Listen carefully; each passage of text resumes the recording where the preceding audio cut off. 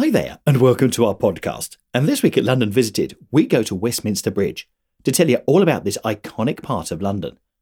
My name is Steve, and each week I'll bring to you the facts, history, and information about different parts of this great capital. If you've been to London, are planning on visiting, live here, or just love London from afar, then this is the podcast for you. Don't forget to visit our YouTube channel, London Visited, to see videos covering this place and so many others across London. And now to this week's podcast. Westminster Bridge is a road and footbridge over the River Thames in London, linking Westminster on the west side and Lambeth on the east. The bridge is painted predominantly green, the same colour as the leather seats in the House of Commons, which is on the side of the Palace of Westminster nearest to the bridge, but a natural shade similar to verdigris.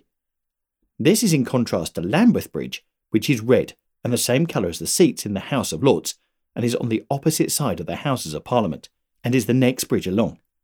In 2005 to 2007, it underwent a complete refurbishment, including replacing the iron fascias and repainting the whole bridge.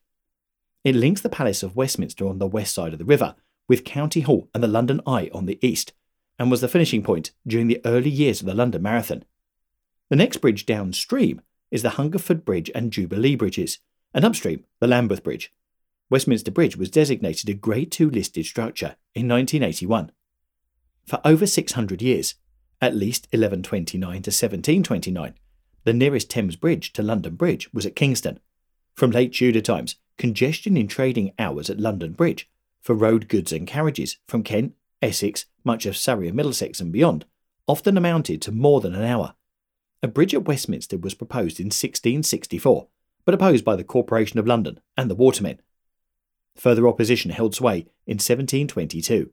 However, an intervening bridge, albeit in timber, was built at Putney in 1729, and the scheme received parliamentary approval in 1736. Financed by private capital, lotteries and grants, Westminster Bridge was built between 1739 and 1750, under the supervision of Swiss engineer Charles Le Bel. The bridge opened on the 18th of November 1750. The City of London responded to Westminster Bridge and population growth by removing the buildings on London Bridge and widening it in 1760 to 1763. With Putney Bridge, the bridge paved the way for four others within 3 decades: Blackfriars Bridge in 1769, Kew Bridge in 1759, Battersea Bridge 1773, and Richmond Bridge in 1777. By which date, roads and vehicles were improved and fewer regular goods transported by water. The bridge assisted by expanding the West End to developing South London, as well as goods and carriages from the more outer areas and counties, and the East Sussex and Kentish ports. Without the bridge, traffic to and from the Greater West End would have to negotiate streets often as congested as London Bridge, principally the Strand, Fleet Street and New Oxford Street, Holborn. Roads on both sides of the river were also built and improved, including Charing Cross Road and around the Elephant and Castle in Southwark. By the mid-19th century, the bridge was subsiding badly and expensive to maintain. The current bridge was designed by Thomas Page and opened on the 24th of May 1862, with a length of 820 feet and a width of 85 feet. It is a 7-arch cast iron bridge with Gothic detailing by Charles Barry, the architect of the Palace of Westminster. Since the removal of René's New London Bridge in 1967, it is the oldest road structure which crosses the Thames in central London. Here are some secrets about London Bridge. 1. Westminster was London's most contentious bridge. In the early 1700s, there really wasn't much of a choice if you wanted to cross the river. For previous 600 years, you could opt between crossing at London Bridge or Kingston Bridge. When Westminster Bridge was proposed in 1664, the Corporation of London, the watermen who ferried the people across the river all day, and other people with vested interests, all opposed it. No shock there. One of their arguments was that if the watermen lost their jobs, there'd be fewer readily available seamen for the Navy if England went to war. Their best and final tactic in opposing the bridge was an interest-free loan of £100,000 from the City Corporation to the King. Charles II happily accepted the bribe and refused permission to build the bridge. Permission to build a bridge at Westminster finally received royal approval in May 1736, when George II was on the throne. The watermen, if you think of them as today's cabbies, got £25,000 compensation, equivalent to £2 million today. 2. It was nicknamed the Bridge of Fools. The new bridge at Westminster wasn't funded in the typical way, with private enterprise and tolls. Instead, money was raised by a then fashionable lottery. Lotteries at the time were subject to abuse and fraud. Some even saw them as being immoral and a threat to society. This lottery funding led Henry Fielding to dub the new crossing the Bridge of Fools. The name stuck as the bridge's construction dragged on much longer than planned. In the end, the new bridge at Westminster took more than 11 years to complete. 3. The first Westminster Bridge was designed by young Swiss engineer Charles Lebel and was rather beautiful. It has been immortalised in pictures by Canaletto, Samuel Scott, Antonio Jolly and J.M.W. Turner. It's also the title of an 1802 William Wordsworth sonnet, Upon Westminster Bridge, although we should note that he was actually writing about what he could see from the bridge and not about the bridge itself. 4. It used to be a bit dodgy. The first Westminster Bridge featured semi-octagonal turrets at intervals along the crossing to provide shelter for pedestrians. But these cloistered cubbyholes soon became haunts for vagabonds, muggers and prostitutes. In the end, 12 watchmen had to be hired to guard travellers as they crossed the river. 5.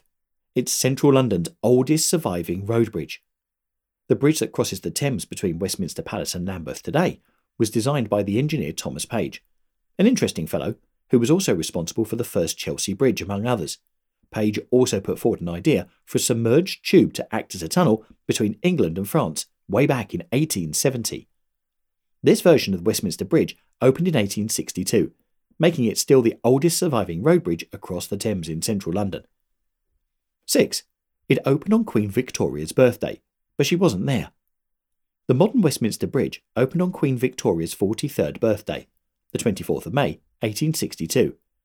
Queen Victoria was booked to perform the opening ceremony, but when the time came, she was in prolonged mourning for Prince Albert, who died the previous December. The rather subdued opening ceremony took place without her. 7.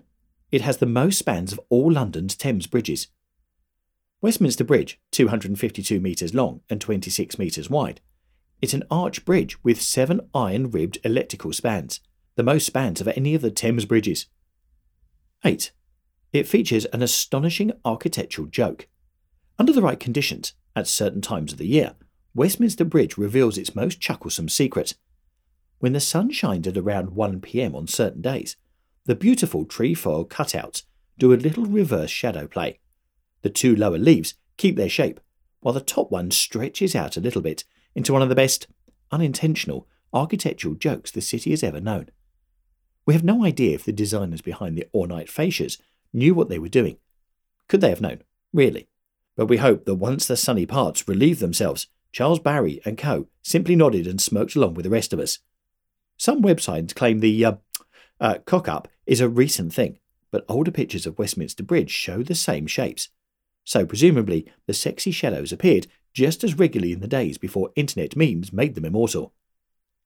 9. It has some lovely lamps. Now you've stopped sniggering about the glowing meat and 2 veg, it's time to turn your attention to the beautiful lamps on Westminster Bridge. The ornate octagonal lanterns are quite beautiful. Grouped in 3s, their Gothic design is by Charles Barry, a nod to the architectural style of the palace at the end of the bridge, built around the same time. Check out the entwined V and A in the centre for Victoria and Albert.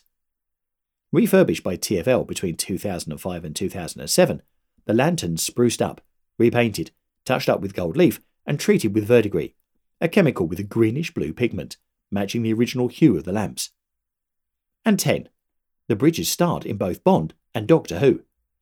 Westminster Bridge is used in a couple of Bond films, Spectre, Die Another Day, and in several Doctor Who episodes, including the Dalek invasion of Earth in 1964.